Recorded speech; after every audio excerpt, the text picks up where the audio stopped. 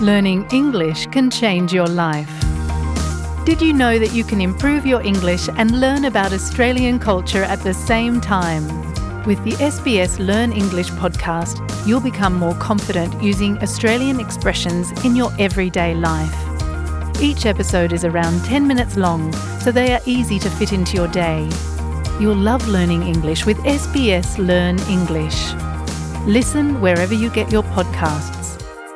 Welcome to SBS News in Easy English. I'm Deborah Groark. The man accused of preparing the bomb that blew up Pan Am Flight 103 over Lockerbie in Scotland in 1988 has been arrested. All 259 people on board the plane died, as well as 11 people on the ground in the 1988 attack. The man, Abu Aguila Masood, has been taken into custody 2 years after officials in the United States announced it would be charging him over the bombing. Ukraine says it's working very hard to get the power back on after Russian missile strikes hit some facilities that produce the country's electricity. Ukraine's President, Volodymyr Zelensky, says more than 1.5 million people in the southern Odessa region are without power after the drone strikes. He says Odessa is among the regions with the most frequent outages, but workers are doing what they can to restore power. Restoration works continue in the south of our country. At this time, it has become possible to partially restore supplies in Odessa and other cities and districts in the region. We are doing everything to reach the maximum number possible in the conditions that developed after the Russian strikes. Groups who advocate for people renting their homes in Australia say they are very glad the New South Wales Labor Party and the Coalition is planning to outlaw rent bidding. Rent bidding is when people interested in a property are asked to pay more than the advertised price in a process that is like an auction to buy a house.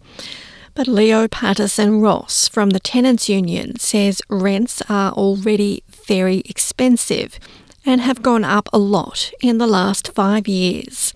He says a ban would make renting less stressful for tenants. And so what we really want to see is that process made much more transparent.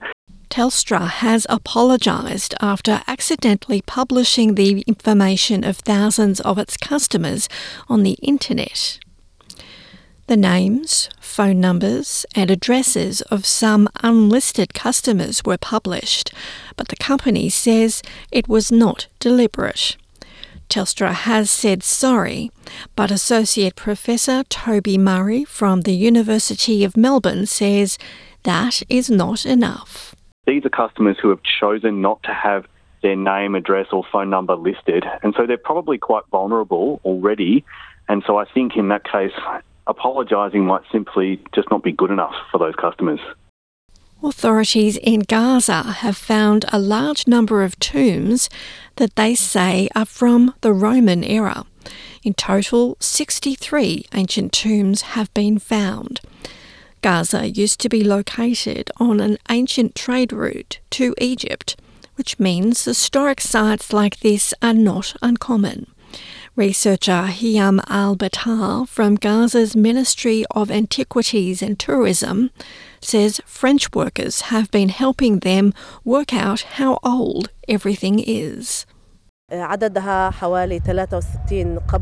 A group of about 63 graves were identified, varying between individual graves and collective graves.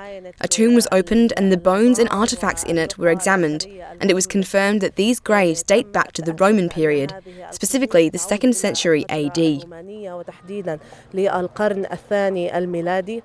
Finally, America's space agency has succeeded in bringing back a capsule they sent to the moon. The Orion capsule came back earlier today, falling into the ocean near Mexico. NASA says the voyage is a test for future missions where it will send people to the moon. I'm Deborah Groarke. This is SBS News in Easy English.